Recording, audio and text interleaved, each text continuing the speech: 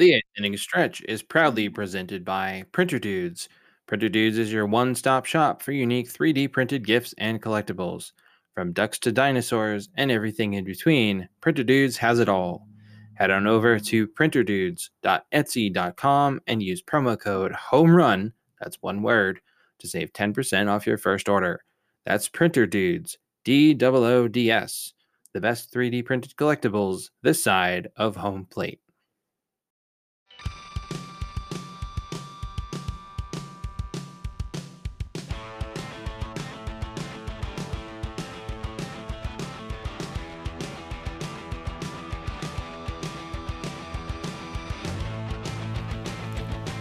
Welcome to the 8th inning stretch, your source for no-nonsense, unfiltered baseball talk.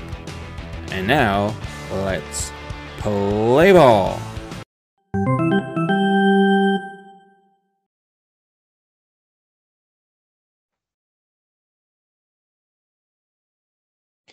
Hey everybody, welcome into the 8th inning stretch with AJ and Carson. Carson, how you doing today, man? What's up, AJ? What's up, everybody? It's been quite the week for me personally, but with all this Twins news that has been happening too over the past 48 hours, I feel like I'm on a roller coaster. But nonetheless, aside from my homerism, we got a lot to talk about today, so I'm excited.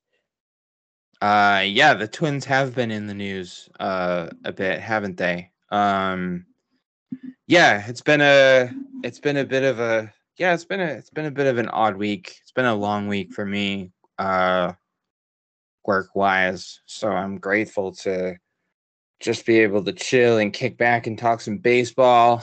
But yeah, we got a lot to get to. We're going to dive in a second. Before we get started, I just want to shout out to a bit of an unrelated note here. Shout out to Derek White of the Boston Celtics and his wife. Sounds like they added a new baby, a new member of the family today. He's obviously not playing in the game in Miami tonight. And to all of you out there, especially on Twitter, complaining about him missing a basketball game to go be with his family, screw you guys. Some things are bigger than sports, and that's one of them. So that's kind of my that's how I feel about that. Anyways, let's jump right in. Lots to get to as per usual. The Cubs, Christopher Morel, Carson made himself a little bit of history. He's a rookie. Can't do much better than this in your major league debut. His first major league at bat, and he hit a home run. Pretty impressive stuff. Yeah, it's pretty crazy. First Cubs rookie to homer in his first at bat since just a guy named Wilson Contreras back in 2016, and it's pretty cool to have a couple of rookies get a home run in their first at bat. Of course, I think we talked about it a few episodes back, but in Arizona, Seth Beer hit his first home run in his first Major League Baseball at bat. So yeah, it's a pretty cool thing to see some of these moments for these rookies, and something that I'm sure that they'll remember for the rest of their lives. Yeah, absolutely. Yeah, that's pretty elite company to be in the same sentence as Wilson Contreras. Because I'm pretty sure things have worked out pretty well for him. So yeah, Morel, he's a utility player, one of my favorite kinds of players, these plug and play, you can put these guys anywhere, on the field.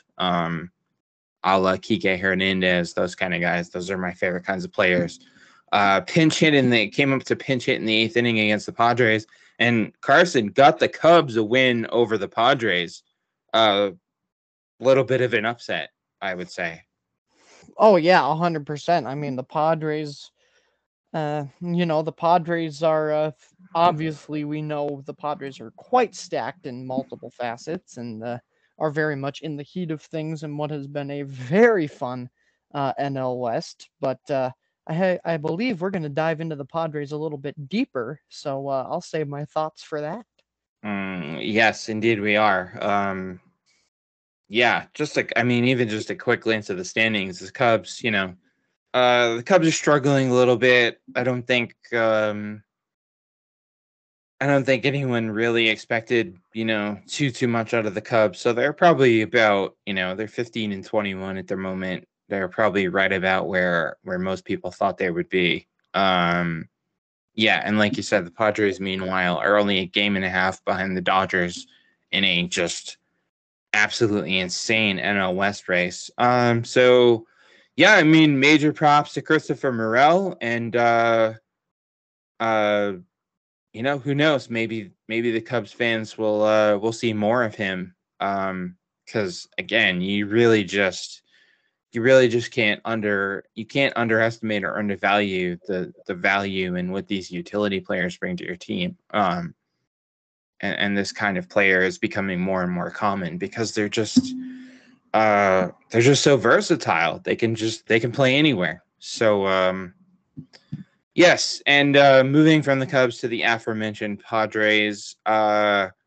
Good news, Padres fans. Blake Snell is set to return to the Padres rotation this week. If I'm not mistaken, let me just check real quick. I believe.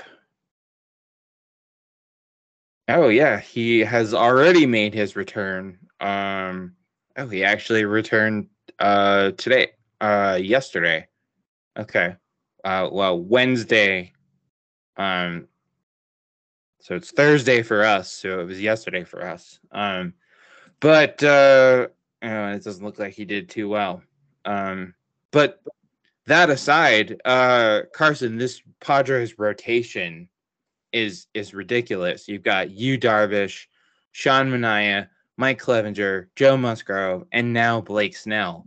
Talk about an embarrassment of riches.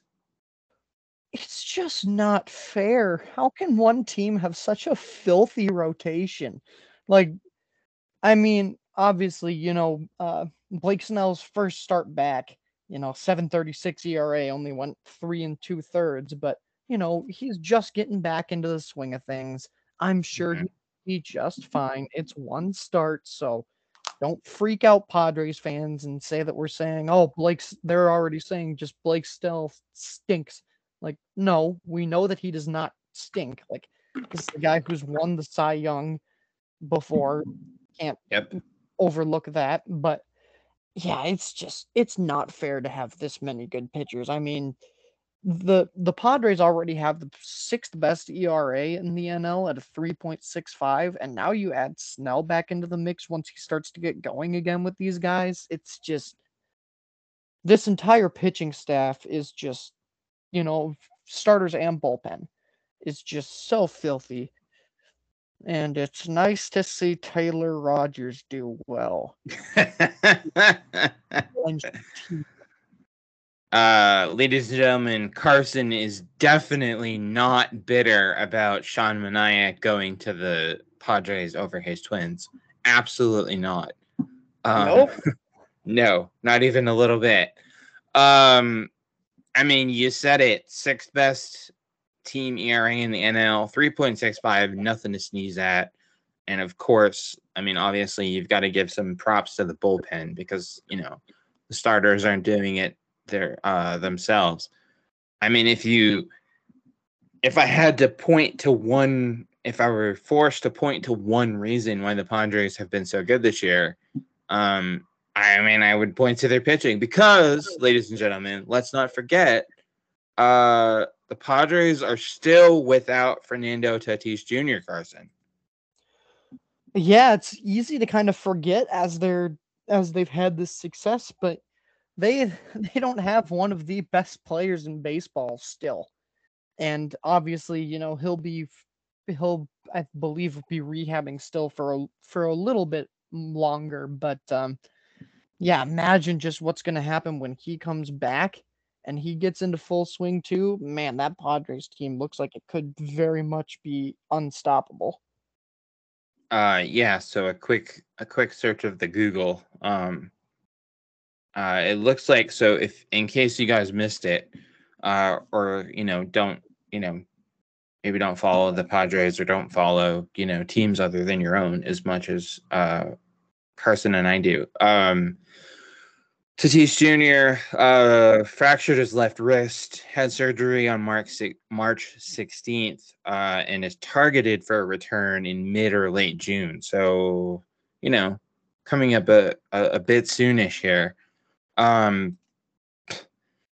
Listen, the Padres are obviously, they're 24-14. They're a game and a half behind the Dodgers, who, by the way, the Dodgers are the Clayton Kershaw less Dodgers right now.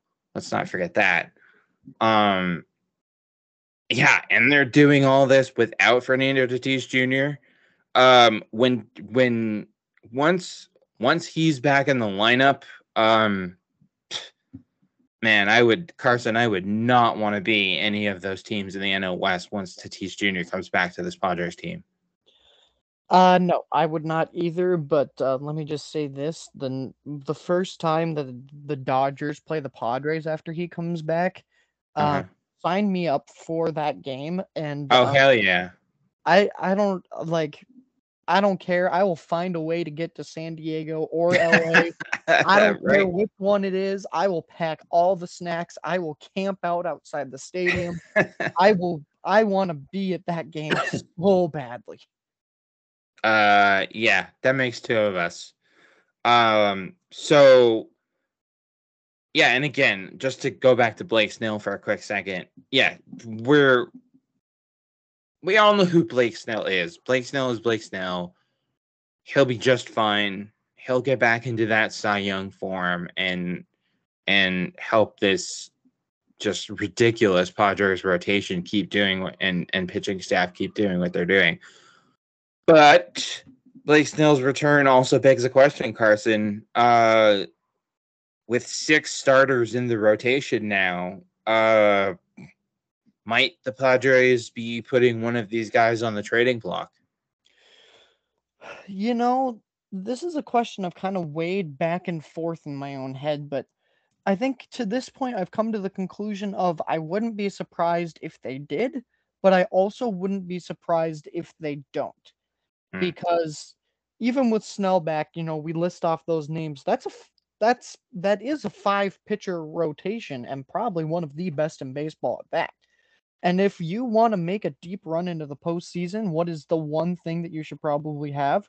Depth Pitching. in your starting pitching. Guys who will Mm-hmm. be able to go for those longer innings. And we've seen that from just about every single one of these starting pitchers that the Padres have. We've seen it from Mm-hmm. Snell, although Kevin Cash made sure to give himself Clown of the Year on that one. Um, We've seen it from Darvish. We've seen it in limited capacity from Manaea. We've seen it from Clevenger when he was in Cleveland. Musgrove might be the only question mark of those 5, but he's still a very solid pitcher who can probably give you a good at least 5 innings. Mm-hmm. So having that much depth and that many pitchers in your starting rotation that are able to go deep into games is going to be huge come the postseason. So I wouldn't be surprised if they hung on to these guys. And honestly, that's the way I would lean if I were the Padres.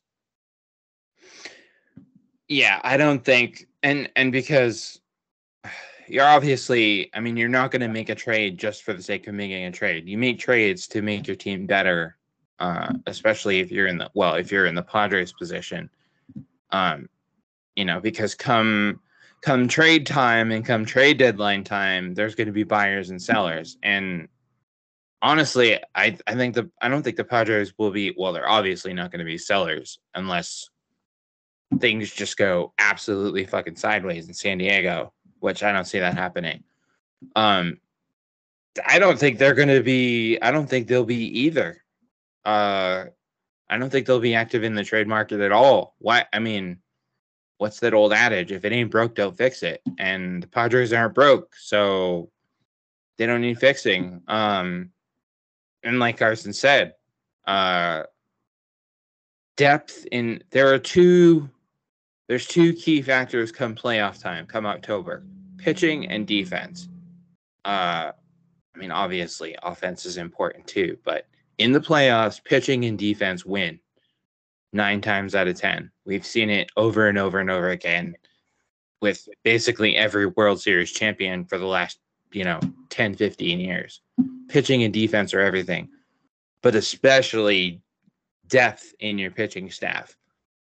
Because no matter how well you set up your rotation for the playoffs, Carson, I mean, we've seen it a million times.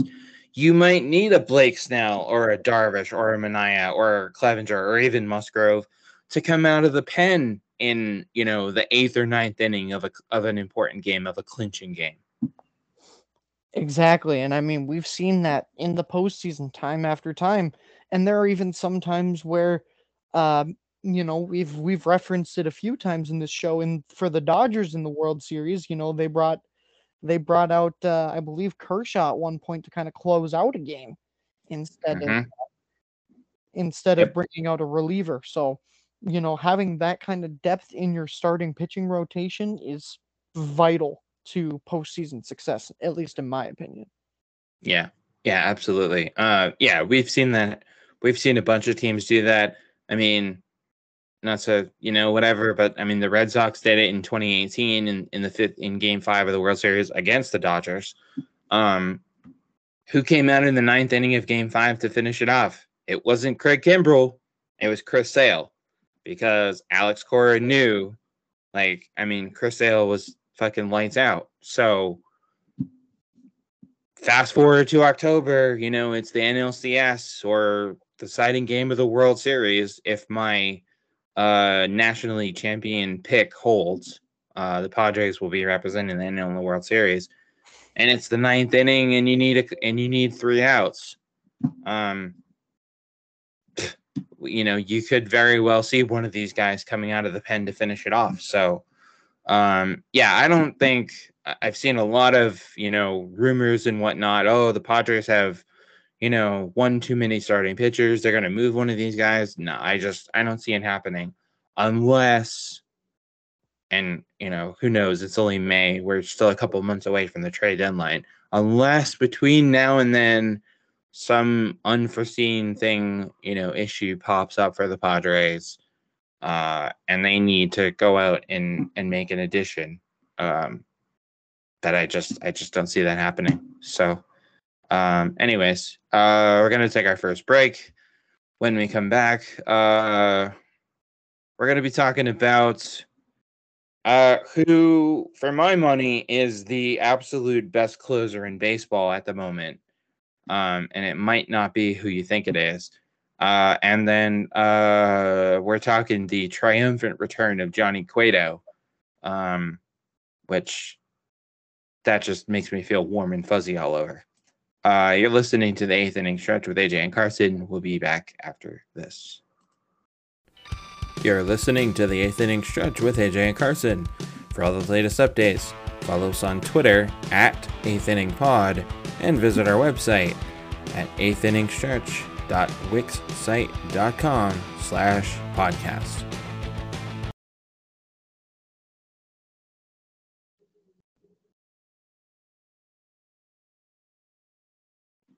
Hey everybody, welcome back to the 8th Inning Stretch with AJ and Carson.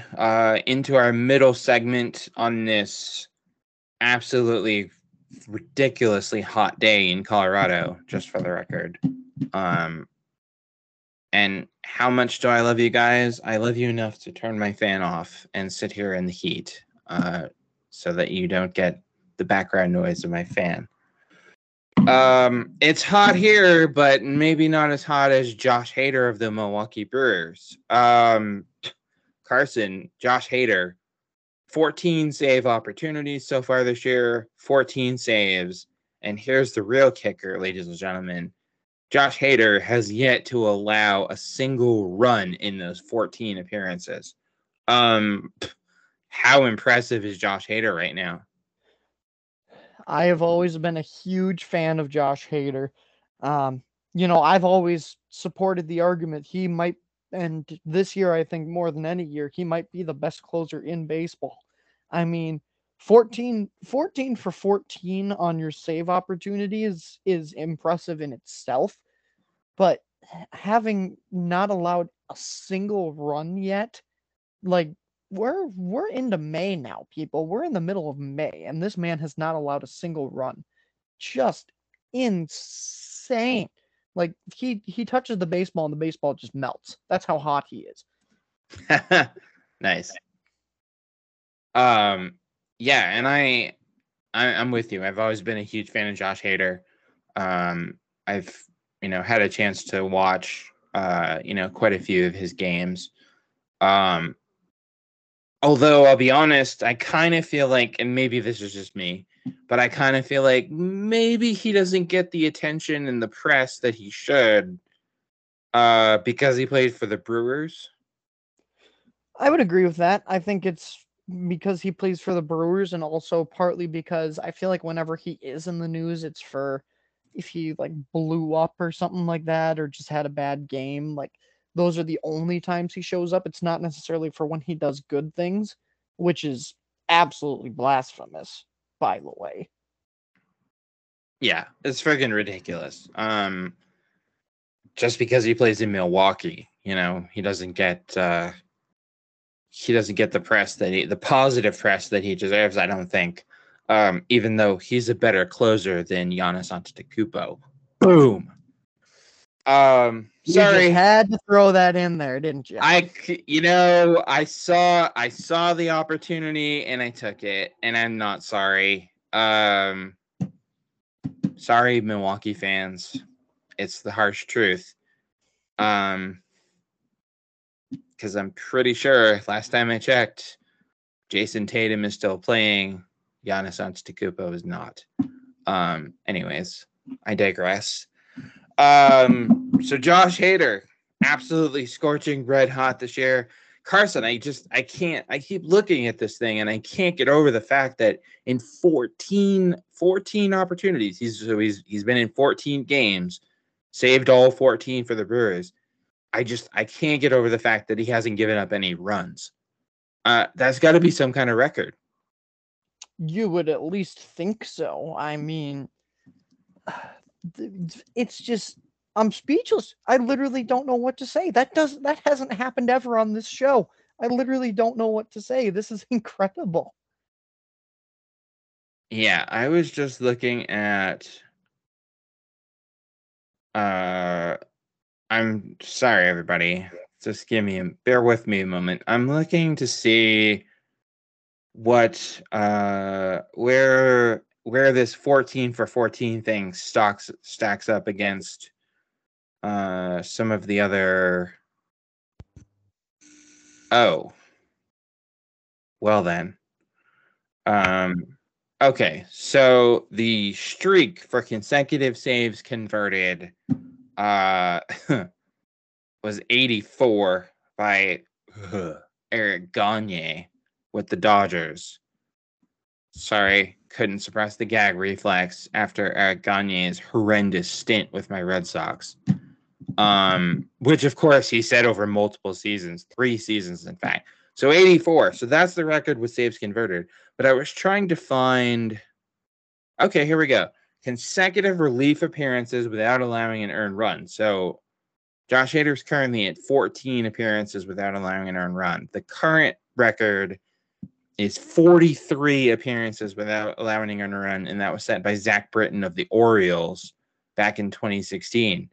Carson, if I'm Zach Britton, I'm pretty worried that Josh Hader's going to break that record.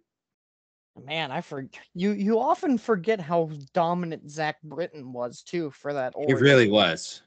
Yeah. Because I mean, he was in like god mode for that Orioles team, but yeah, Josh Hader is right on his heels. I mean, this is as impressive of a run as we've seen from a closer probably since Zach Britton. Yeah, and I don't think it's ridiculous to say that Josh Hader will get 43 appearances this season. So yeah, I'm confident in saying that record is in danger. And I would go a little further out on that limb and say, well, I don't know. Yeah, and you know what? Screw it. I'm just going to say it. I'm going to go even further out on that limb and say that Josh Hader could break Eric Gagne's record of 84 saves converted in a row. Woo. Hot take alert. I'm also sorry, everybody. I've fallen down the statistics rabbit hole here. But one thing you got to keep in mind with that saves record too, that's not just him. That's got to be a team effort. Like they got to put Oh, him in absolutely. enough Yeah. situations to get in to make those kind of saves. Yeah. No. Yes. In no way am I discounting or disregarding the rest of the Brewers team. And the Brewers are playing fantastic baseball as a team. There's a reason they're in first place. 24-14 at the time of recording, 4-game lead in the NL Central. No way am I discrediting the contributions of the rest of that team. And now I'm looking at the all-time saves leader list, which, I mean, Josh Hader is obviously young, so he's not going to be. He's obviously not going to be. Well, actually, 110 career saves. Pretty impressive stuff. And I mean, this guy's got to be what, about 27, 28, I would guess. You would think, I think so, something around there. 28, as a matter of fact. Crazy. Not obviously not, not a spring chicken by baseball standards, but I think it's fair to say he's got a fair few years to go ahead of him. Yeah, I would say that's fair. I mean, obviously it's different for the life expectancy for pitchers, career wise isn't what it used to be. But boy, this sorry to get off on a bit of a tangent, everybody, but I've kind of fallen down the statistics rabbit hole here. I pulled up the all-time list of saves leaders. Of course, the great Mariano Rivera is at the top with 652 saves, Carson. God, that's wild. But man, he had a lot of good Yankees teams behind him too that put him in those opportunities. Yeah, But he really did. Man, Mariano Rivera will forever be the greatest closer of all time. Tweet that at me. Do whatever you want to do.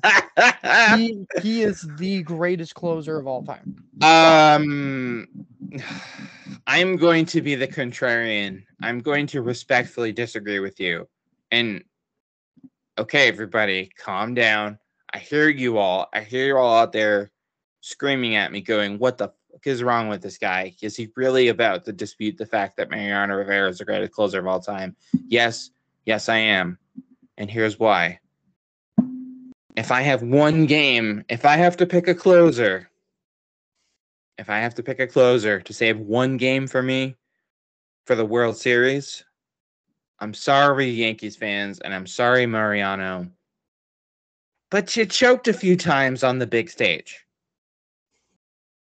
Not to, whatever, I'm letting my bias show again. He choked against the Red Sox a fair few times in the playoffs, particularly in 2004. Also blew Game 7 of the 2001 World Series against the D-backs. Not for whatever. But if I have to pick one closer to close a game for me, I'm probably going Trevor Hoffman. Not gonna lie. I think I would go Trevor Hoffman. As far as non-active closers go, of course. As far as active closers, who would be your go-to, Carson? There's a lot of good ones. Oh man, if I had to pick an active closer,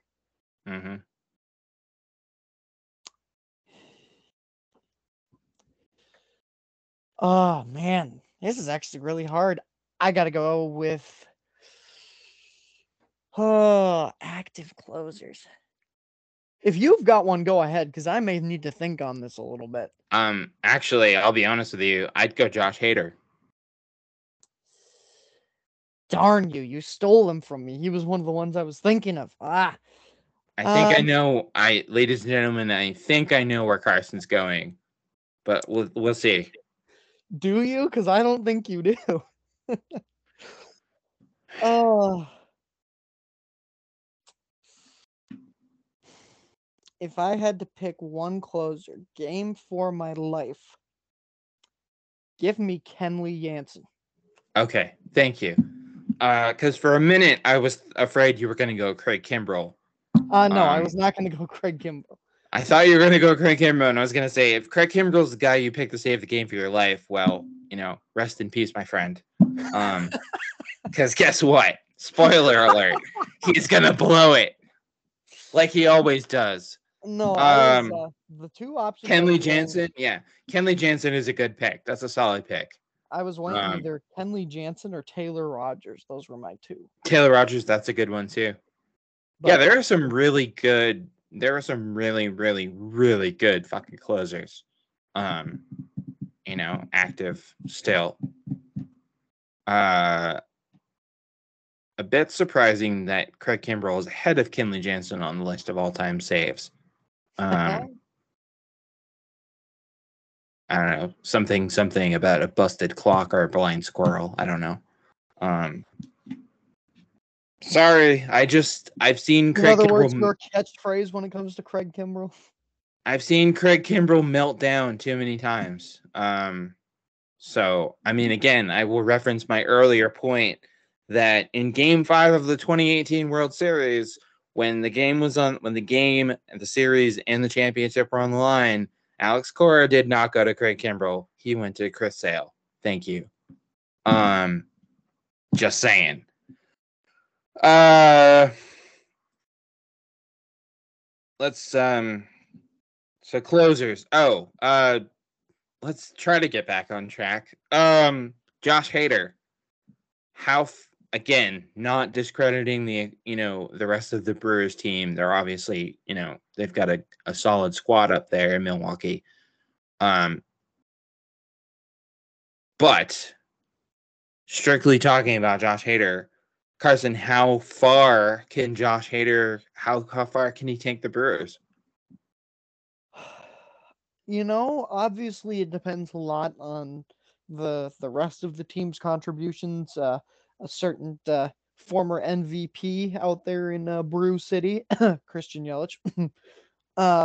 But if he keeps continuing like this role he's on, I think the Brewers could go far. It's nice to know that you have this kind of, and Josh Hader has been a pretty reliable closer for him most of his career, if not all of it. So it's always nice to know that you have a reliable closer. Twins. But I will rant more about that in my final thoughts today. But anyway, it's nice to know that you have that reliable closer in your bullpen to, especially come postseason time, that you don't have to worry about him blowing it. Yeah. And Hader strikes me as the kind of guy who could and it's becoming more and more common, obviously, but Hader strikes me as the kind of guy that could closers aren't just for the ninth inning anymore. It's more and more common now to see a closer maybe come out in the eighth. And Hader, I feel like, is a guy who could come into a tight game for the Brewers, in the eighth, and get, 4 or 5, maybe even 6 outs, which come October, ladies and gentlemen, that is a huge weapon to have. But as far as how far can Hader take the Brewers, again, it obviously relies heavily on the rest of the team because he's not, it's not just him out there. I mean, the Brewers are a first place team. They're 4 games up in the NL Central. They're obviously, right in the thick of things in the NL playoff race. And I feel like the sky could be the limit.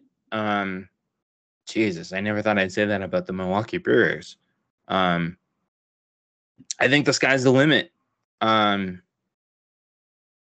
course, it's still early. It's only May, but yeah, I think the sky's the limit for the Brewers, and I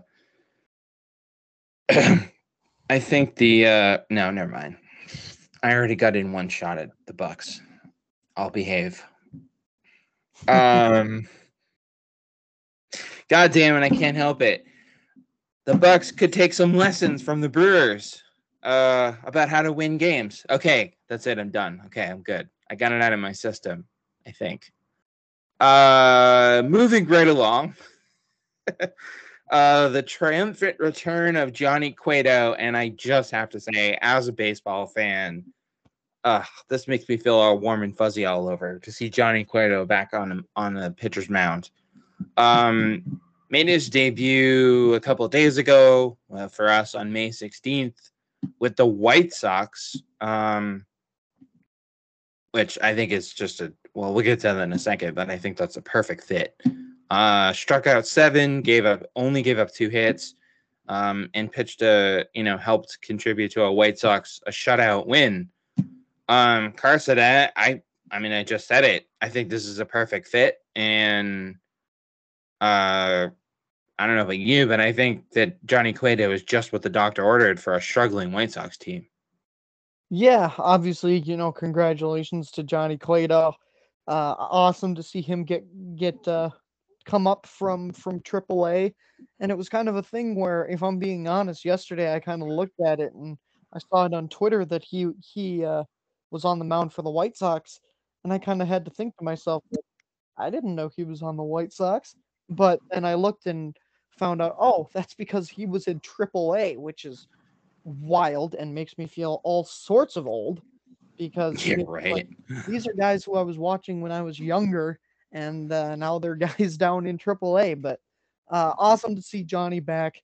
Obviously, should provide a huge boost to the White Sox. Has been, again, kind of a like Hader, been a pretty reliable starter most of his career.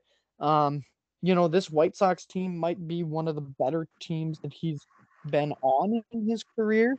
Obviously, he has had quite the experience with some Red teams during his time I believe he was in Pittsburgh at one point. So obviously he's had some experiences that were not as fun, but yeah, having a reliable starter for this struggling White Sox team should be just like you said, just what the doctor ordered for these guys. Yeah. The 36-year-old Johnny Cueto, by the way, which I'm going to talk about making you feel old. Jesus, he's my age. Holy shit. Yeah, of course, he kind of obviously started his career out with the Reds. Oh, he got traded to the Royals, not the He got Pirates. traded to the Royals. Oh, Was I was a thinking of Chris huge. Archer. Stupid. Sorry, man. We all make mistakes. We're human. Instrumental, of course, in the Royals winning the 2015 World Series. Bounced to the Giants, and now with the White Sox. Yeah, high, wicked high expectations for the White Sox this year, of course. And they've kind of stumbled out of the gates a bit. They are currently, they're only 1 game under 500. 3.5 games behind Carson's Twins atop the AL Central. Would you look at that? The team formerly known as the Indians hanging right around there in that AL Central race. But yeah, the White Sox have obviously struggled so far this year. They've had a laundry list of issues. And I think a solid, veteran starting pitcher like Johnny Cueto is an absolute perfect fit for this White Sox team. Yeah, he might be 36. He's, shall we say, on the back 9 of his career. But goddamn, Johnny Cueto is still Johnny Cueto. Um, you're still gonna get good innings out of him. You're still gonna get, the other day, look, struck out 7 and only gave up 2 hits. Granted, that was against the Royals, but hey, whatever. I love this move. I'll be honest too. This completely just wasn't on my radar. I had no idea that that Johnny Cueto had landed with the White Sox. I honestly thought he was still a free agent. And actually, I was looking, doing some research about free agents, and came across this story about Johnny Cueto. So, great for great for Johnny Cueto, great for the White Sox. It's a win-win. Break time. Gonna take our second and final break. When we come back, we just have an absolute banger of a segment for you guys. A very, very early look at the trade market. And 2 of the names on our list. One holds interest for me, one holds interest for Carson. So we're gonna let our bias show a little bit, but and one of the names should be on everybody's radar. You're listening to the 8th Inning Stretch with AJ and Carson. We'll be back right after this. You're listening to the 8th Inning Stretch with AJ and Carson. For all the latest updates, follow us on Twitter at 8th Inning Pod and visit our website at 8thinningstretch.wixsite.com/podcast.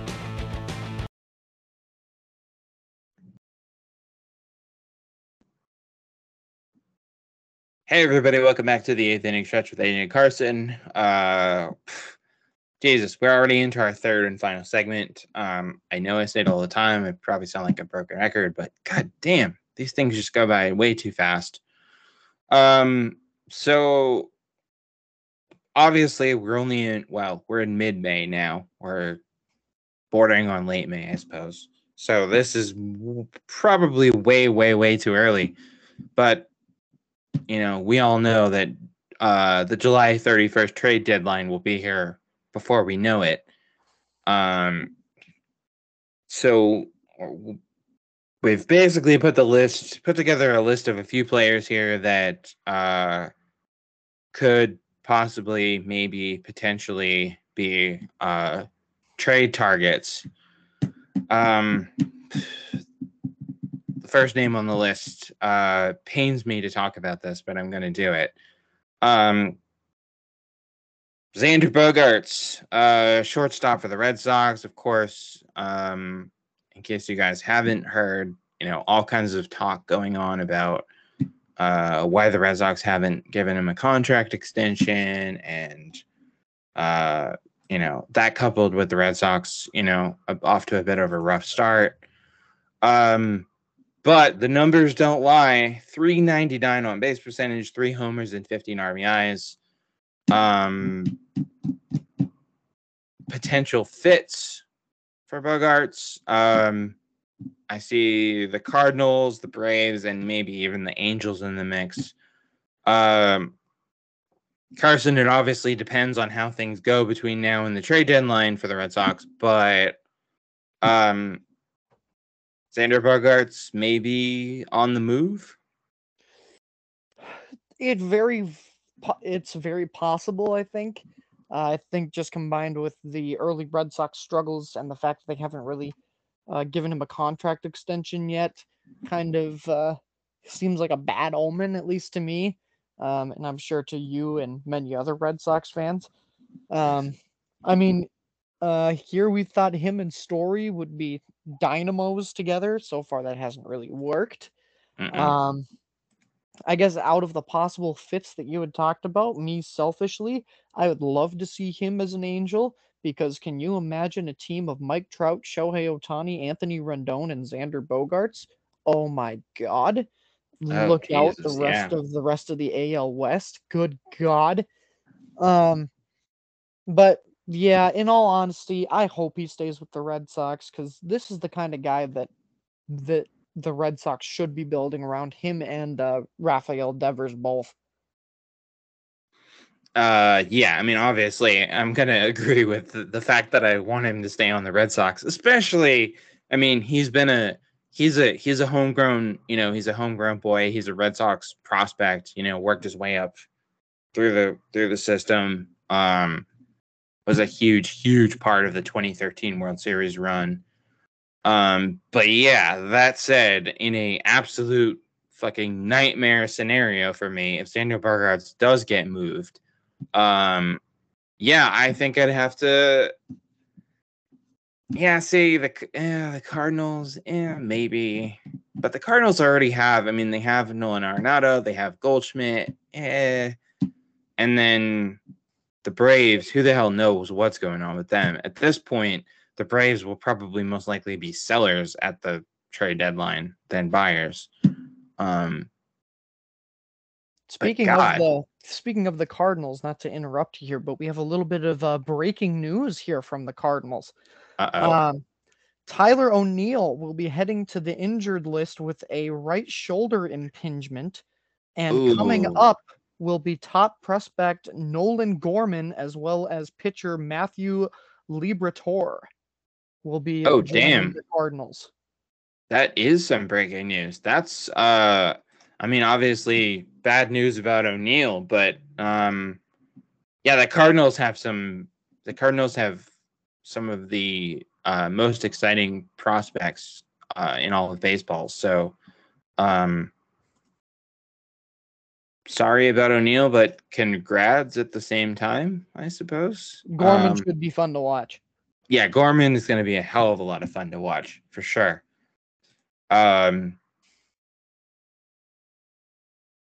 But yeah, I'm 100% on board with the if in a nightmare scenario Bogaerts does get moved at the deadline. Hopefully not, but if he does, yeah, Bogaerts, Trout, and Ohtani and Rendon on the Angels, I would have to say that would put the Angels over the top as the one of the, if not the favorite, in not only in the AL West but in the American League as a whole. Second name on the list the first one has some interest for me. This one definitely has some interest for Carson, especially given and Carson, I apologize, but Twins pitcher Chris Paddock had Tommy John surgery today, I believe. So he's obviously done for the year. But there's hope because the Oakland A's, who are definitely going to be sellers at the trade deadline, they still have a guy called Frankie Montas. And Carson, I think, is probably going to agree with me on this, but I would say that the Minnesota Twins are the prime landing spot for Frankie Montas. Ladies and gentlemen, I have been wanting this trade since the offseason. Yes, he I has. I have been begging and pleading with Derek Falvey and Thad Levine here in Minnesota to get Frankie Montas in here. Chris Archer has been relatively ineffective. Great, the comeback story is cool, but he hasn't really shown me anything. Chris Paddock, who we just acquired for All-Star closer Taylor Rogers, who, by the way, has only allowed one run in 15 appearances in San Diego. Chris Paddock just went under the knife again for Tommy John. We still don't have Kenta Maeda. We need a pitcher. Go get Frankie Montas. You missed out on Manaya. It's fine. That's cool. Then you got Paddock, and well, now we don't have Paddock anymore. So if there is a time to pull the trigger for Frankie Montas, it's now. Because that A's team is just going to continue to be bad. We have the bats to give him the support that he needs to be an all-star level pitcher. Go get him, please and thank you. Again, Carson is not bitter at all about the Twins missing out on Sean Manaea. Nope. Not even a little bit. Seriously, though, because they missed out on Manaea, and now obviously with Chris Paddock done for the year, and let's be honest, even into next season, you know, pitchers coming back from Tommy John surgery is a dicey prospect at best. Because I kind of pegged a couple other potential fits for Montas, but one of them was the White Sox. But I'll just go ahead and cross them off the No, list now that they have Johnny no. Cueto. No, I don't. The White Sox, they're not going to go after Montas, I don't think, now that they have Johnny Cueto. Even then, just stay away. You know, you come into the AL Central, come to Minnesota. Stay away from the White Sox. Stay away, Frankie. You don't want that. Come here. We got you, my guy. Yeah. Besides, Minnesota's a hell of a lot nicer place to play than the south side of Chicago. Gross. And yet, once again, I just pissed off the entire south side of Chicago for the second time on this show. The other spot I picked was the Tampa Bay Rays, but they're kind of, 23-15, 5 games out of first in the AL East. But ladies and gentlemen, we know the Rays. We know that's not going to last. They'll find a way to fuck that up. I really do. I really do think that Minnesota is the perfect fit for Frankie Montas. And like Carson said, let's be honest, the A's aren't going to get any better anytime soon. And because of that, I don't think the Twins would have to give up a whole hell of a lot to get Frankie Montas. No, I wouldn't be surprised. I think it would probably be some sort of deal, I would guess, involving maybe like a Trevor Larnach for us, or at the very worst, I think a Luis Ariz would have to be discussed. I'm not sure how I would feel if they gave up Luis Ariz in a potential Frankie Montas trade. I just love to watch that dude play baseball. He's just so much fun. Like, ladies and gentlemen, if you've never watched a Minnesota Twins game, which, I mean, we don't have a lot of primetime games. Thanks, MLB, for continuing to just overshadow the Twins on that, but it's fine. Um, when Luis Ariz sometimes hits a foul ball, he gets very animated and does like a little, almost little shuffle in the batter's box, and it's hilarious, and I love him so much. But it would probably, I would think, be based around Trevor Larnach and maybe a prospect or two to bring Frankie Montas in here would kind of be my initial framework of the deal as it would stand right now. But obviously, we're still a little bit of ways from the trade deadline. We don't know how things are going to shape out. We don't know what the market's going to look like and we won't for a while. Yeah, I mean, again, yeah, we know this is way too, pretty much way too early to talk about, because a hell of a lot can happen. I mean, this is baseball we're talking about, probably the most unpredictable of all the sports. So a hell of a lot can happen between now and July 31st. And last but not least, the last name on the list, here's the big one. Juan Soto, the superstar outfielder of the Washington Nationals. The Nationals of the 13-26 record at the time of recording, 12 and a half games out of first in the the National League least. Potential fits for Soto, Carson. Everybody, basically. 387 on base percentage, 8 homers, and 11 RBIs. And keep in mind, everybody, that's on a really crappy Nationals team. Is anyone really out of the running for Juan Soto, Carson? The Cincinnati Reds. Fair point.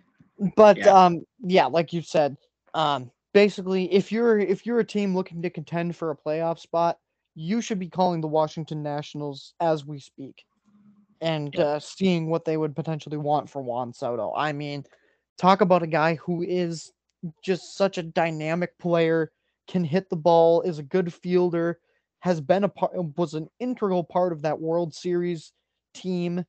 Yep.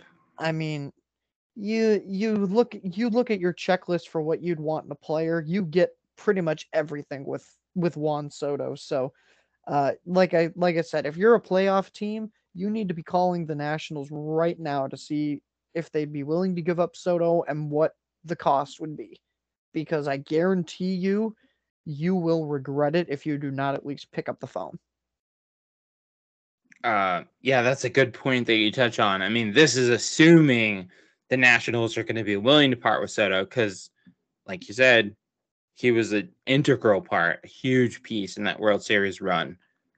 And just as kind of an aside, holy shit, how far have the Washington Nationals fallen from their World Series run? Um, but assuming the Nationals are willing to move Soto, I'll be honest, I kind of cringe to think what the asking price will be. I mean, they're obviously gonna, if they are willing to deal Soto, they're gonna want a hell of a lot in return, and Mhm. rightfully so. But kind of the other possible, potential sticking point for the Juan Soto trade, Carson, is whoever, if somebody does make a deal with the Nationals for Soto, they better damn make sure that they can sign him to a long-term extension, because otherwise, what the hell's the point? Exactly. Yep. Like that's the interesting thing too about baseball is that I feel like rental players in baseball aren't necessarily as much of a commodity as they are in other sports. Like I Nope. feel like in baseball when you sign a guy who's on the last year of his deal, it's almost an assumption that you're going to at least try and make an offer to get him a contract extension almost right away. Because in other sports with rental players and things like that, you almost just wait for the season to play out and then see what kind of what an extension might look like. But with baseball, you've already seen basically what these guys can do for however many games. And with there being a 162 game season, you're going to get to continue to see what these kind of guys can do. So, yeah, like you said, I mean, Juan Soto was just such a good player that if you trade for him, you need to be on the phone with his agent being like, "Hey, let's talk terms here. What are you looking at?" Yeah. Yeah, that's so true about baseball. It's just another way that baseball is unique. Um yeah, because like you said, in the NHL, the NBA, maybe not so much the NFL, but definitely the NBA and the NHL. You see these trade deadline deals. These guys go to their new team. They play out the rest of the season. Again, granted, the seasons are obviously shorter in those sports. They play out the rest of the season. They play the playoffs, and then a lot of times, come the next season or come the off season, they're on to somewhere else. That doesn't really happen in baseball.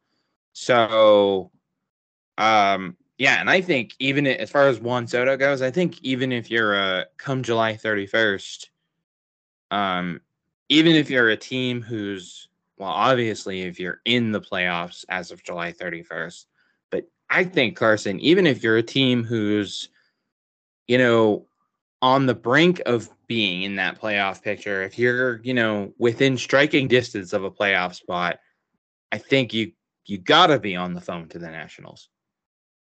Yep, 100%. If you're looking to contend, if you're right on the cusp of contending, if you are already a contender, those are the three categories of teams that need to be on the phone. I mean, I guess teams like the Reds can if you really want to, but I wouldn't advise it. No, definitely not. Because let's be honest, uh, Juan Soto is, I mean, he's a superstar, and this is the kind of player that can, if you're, you know, anywhere in that spectrum of, in the playoffs, firmly in the playoffs, sort of, kind of in the playoffs, or on the brink within striking distance of a playoff spot. Juan Soto is the kind of guy he'll put you right over the top. Um, there's just no way around it. So, um, parting thoughts, ladies and gentlemen. Here we are again at the end of another episode, Carson. Um, I have a bit. Well, one thing we didn't get to that I meant to. uh, apologies, Mets fans. Boy, um, I'll just say it. This just really friggin' sucks. The Mets are having a hell of a season. Um, Optimism and excitement, I know, is running, wicked high for Mets fans, and with good reason. And now, Carson, Max Scherzer out for 2 months. Man, oh man. It's just it pains me as a baseball fan because not having Max Scherzer just sucks for baseball because he's just so talented, but poor Mets fans.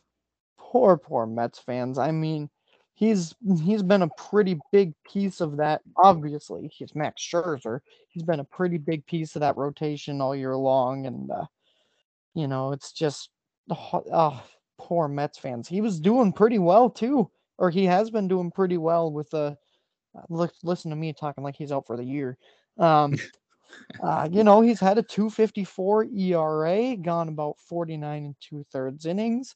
He's been the Max Scherzer of old, the Max Scherzer that we've been used to seeing for years upon years upon years. So, but unfortunately, at 37, it looks like Father Time is slowly starting to catch up to him, which absolutely sucks. Yeah, and I mean, especially, oh man, this is just such a bummer. Especially coupled with the fact that there's still no timetable for a return for Jacob deGrom. And Carson, in fact, I know we did. I know we talked about this probably more than once in past episodes, that we said, okay, well, it sucks that deGrom's out, but as long as the Mets still have Scherzer, they're still in good shape. And now they don't have either. Yeah, this really sucks. And I feel terrible for all the Mets fans. And we're not, I mean, let's be clear. It's only May. Yes, it sucks that deGrom's out. Yes, it sucks that Scherzer's looks like he's going to be out for a couple months. But y'all got a 7-game lead atop the NL East, and let's be honest, none of the other teams in that division are even, all the other teams in that division are pretty mediocre right now. So you got that going for you. Carson, is it too early to, sort of sound the death knell for the Mets? Oh, it's way too early. I mean, they've got a monstrous. They're the only team in that division that's above 500. I mean, things are probably going to be hairy for a little while without your two big aces, but there's in no way am I ready to start planning the Mets funeral, at least at this point. Yeah. Yeah, no, definitely not.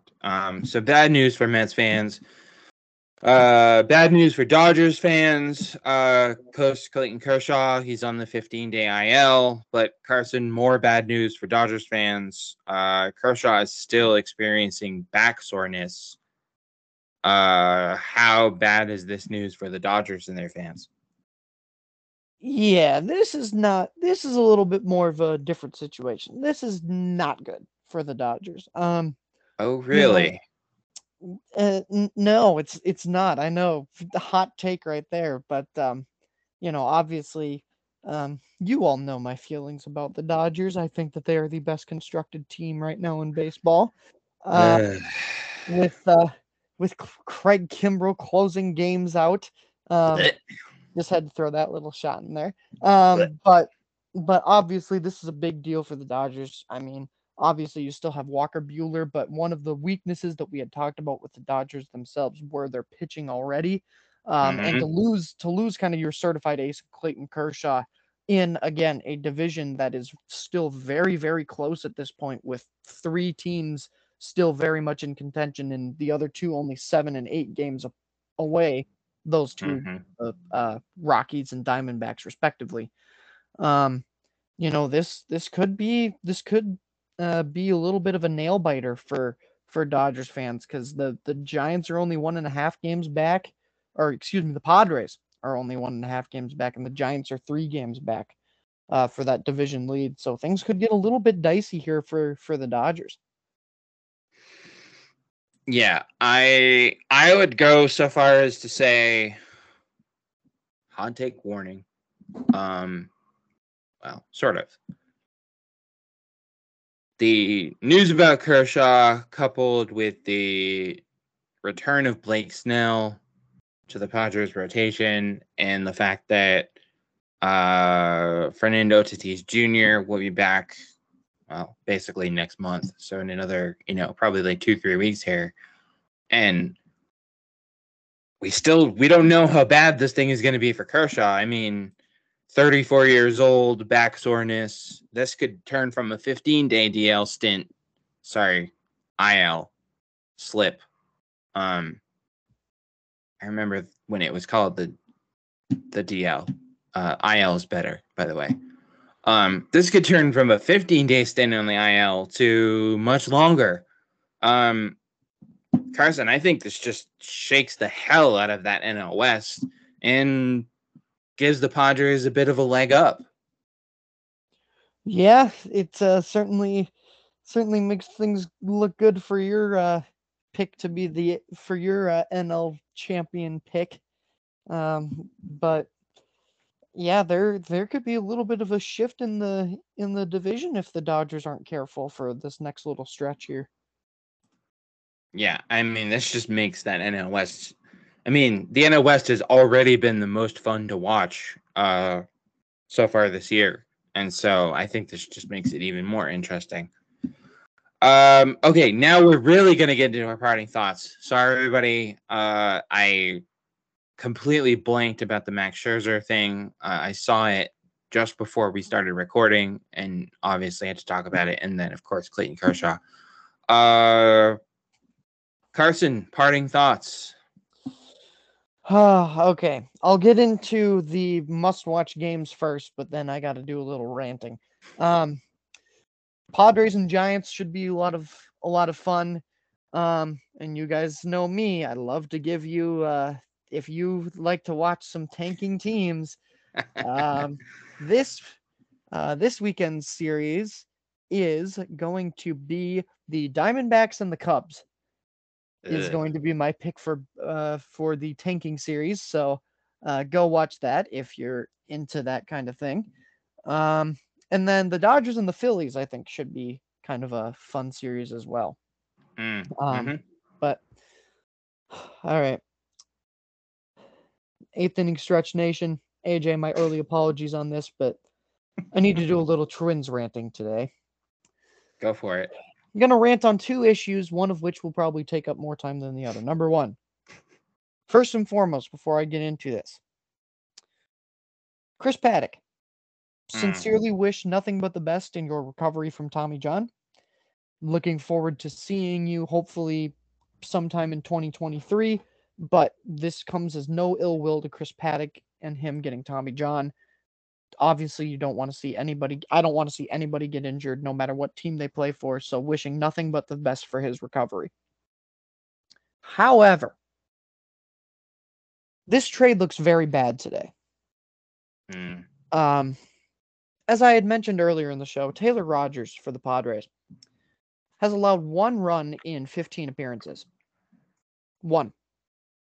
His ERA is at .064, I believe, when I checked it. 1 run in 15 appearances.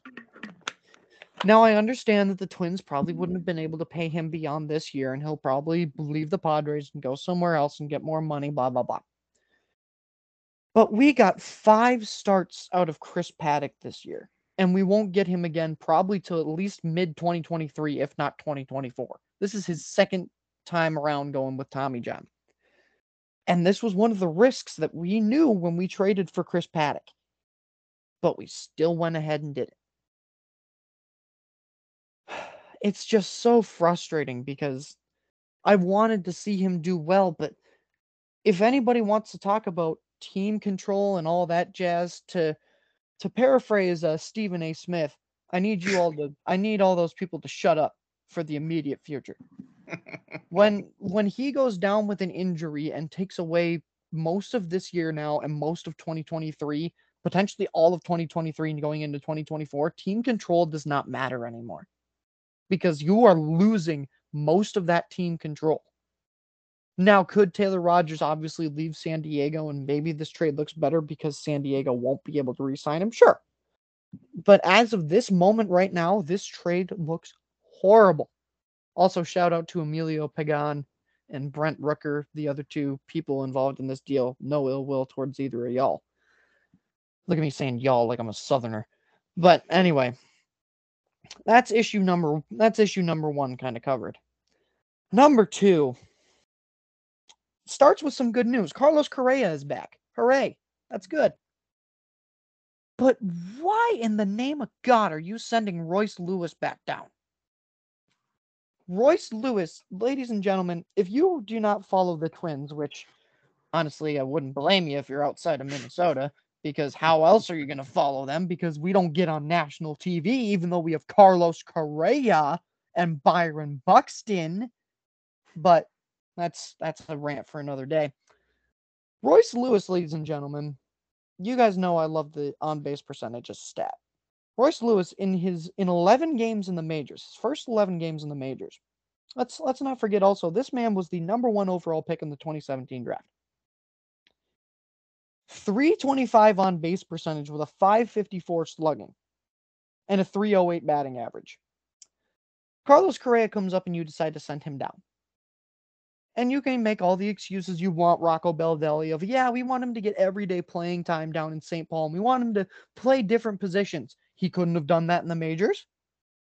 He couldn't have done that for the Minnesota Twins when he's been on an absolute tear in 11 games. And we've got slumping rookies like poor Jose Miranda, who have been struggling at the major league level, even though he's the second cousin of Lin-Manuel Miranda. Fun fact.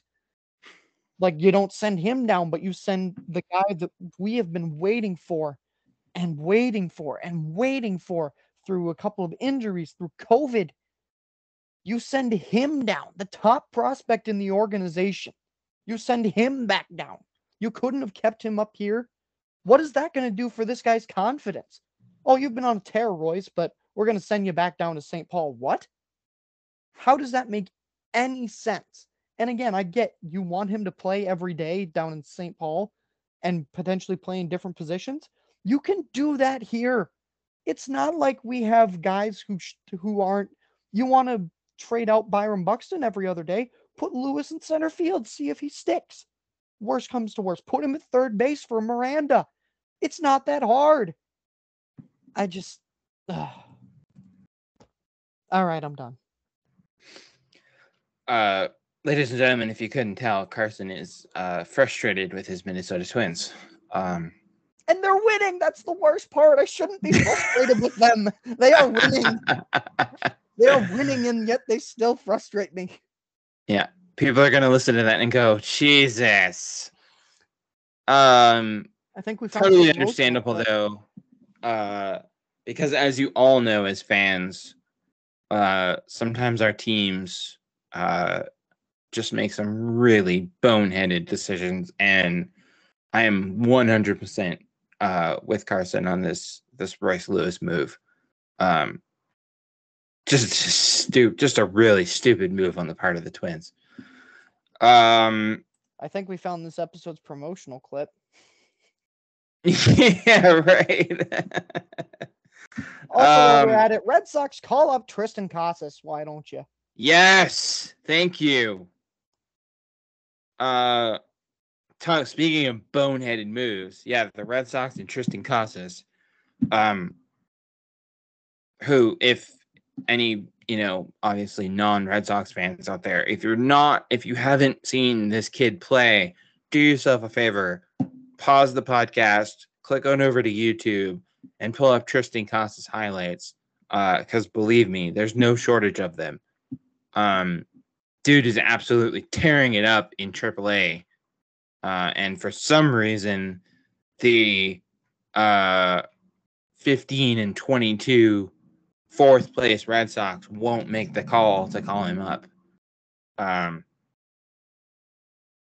being said, I'm also going I'll be honest with you guys. I looked at the schedule for this weekend and I kind of went, eh. The only game that really jumped out to me, the only series that really jumped out to me was obviously this Padres Giants series in San Francisco. If you haven't looked at the NL West standings lately, let me help you out. The Padres are in second place, 24-14 at the time of recording. They're only a game and a half behind the first place Dodgers. The Giants, 22-15, 3 games out of first place. So the Giants are only a game and a half behind the Padres. And that's not all, because if you look at the wild card standings, this is where things get really interesting. The Padres are currently in the first wild card spot in the National League. They're 4 games up for that top spot, and obviously they're only a game and a half up on the Giants, who are nipping at their heels. I don't know how else to hype up the series, but this is fucking huge. I know we keep saying it's only May, it's only May, it's only May. Well, guess what? Look at the calendar. We're in the back half of May already, which means June is just around the corner. And when the calendar, as far as I'm concerned, when the calendar turns to June, as far as in baseball, that's when all the, it's only April, it's only May, it's still early. That's when all that shit goes out the window. Because once you get into June quickly turns into July, and July quickly turns into August, and then we're really in the thick of it. So I'm just going to say it. This Padres Giants series is enormous. This is huge. This has massive implications, not only for the NL West race, obviously, not only for the NL wildcard race, but this has huge implications for the NL playoff race as a whole. And I am resisting the urge of going to fucking San Francisco right the fuck now to watch this thing, because this is going to be epic. This is must-see TV. If you are a fan of baseball, which if you're not, what the hell are you doing listening to this? We appreciate you, though. Yes, we do. We do appreciate you. But if you call yourself a baseball fan, prove it and watch this Padres Dodgers. Why the hell do I keep saying Dodgers? Padres Giants. Sorry, San Francisco fans. Well, mostly sorry. I'm still pissed at y'all for supporting Barry Bonds for all those years. But that's another rant for another time. Seriously, find a way to watch this thing.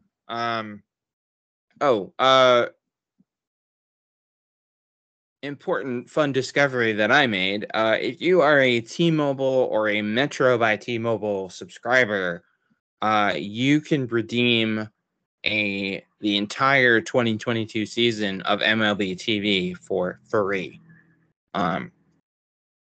So that punches a hole in your excuse of not being able to watch the series, unless, of course, you're in the San Diego or San Francisco markets, and then it's blacked out on MLB.TV. But I'm pretty sure a series of this magnitude is going to be on national TV, or at least one of the games will be. So just, don't miss it. Padres, Giants, thank you, this weekend.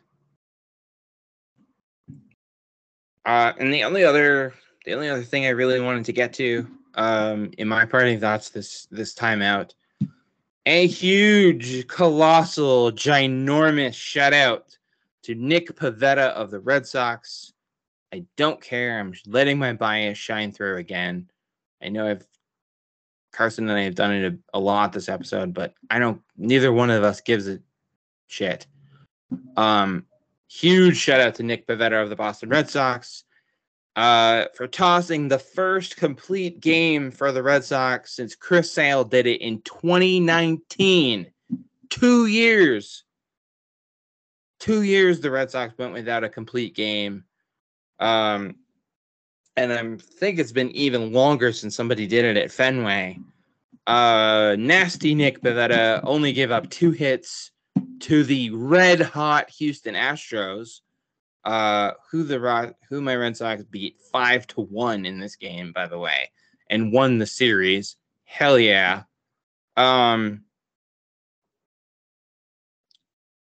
It's no secret that the Red Sox have been, well, they've been off to a rough start. They're only 15-22 so far. They're a long ways out of first place in the AL East. They're barely holding off the Orioles for last place. And I haven't exactly been shy about my frustration with them. And so, but I was cheered. This Nick Pivetta, this complete game, I just fucking love it because I feel like this is a game and this is an effort that could really, that could finally maybe be a turning point for these guys. And a quick glance at the wild card standing shows that they're only 4.5 games out of the third wild card spot in the American League. So there's still hope, Red Sox Nation. There's still hope. Don't give up yet.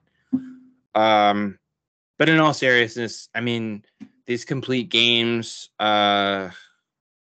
obviously they used to be pretty commonplace. It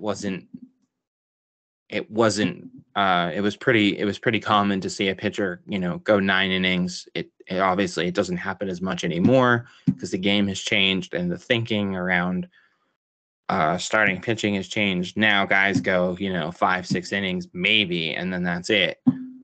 So for Pivetta to go out there against a red hot first place Astros team and just absolutely deal is huge. It's big for baseball. It's big for my Red Sox. And I'm pretty damn happy about it.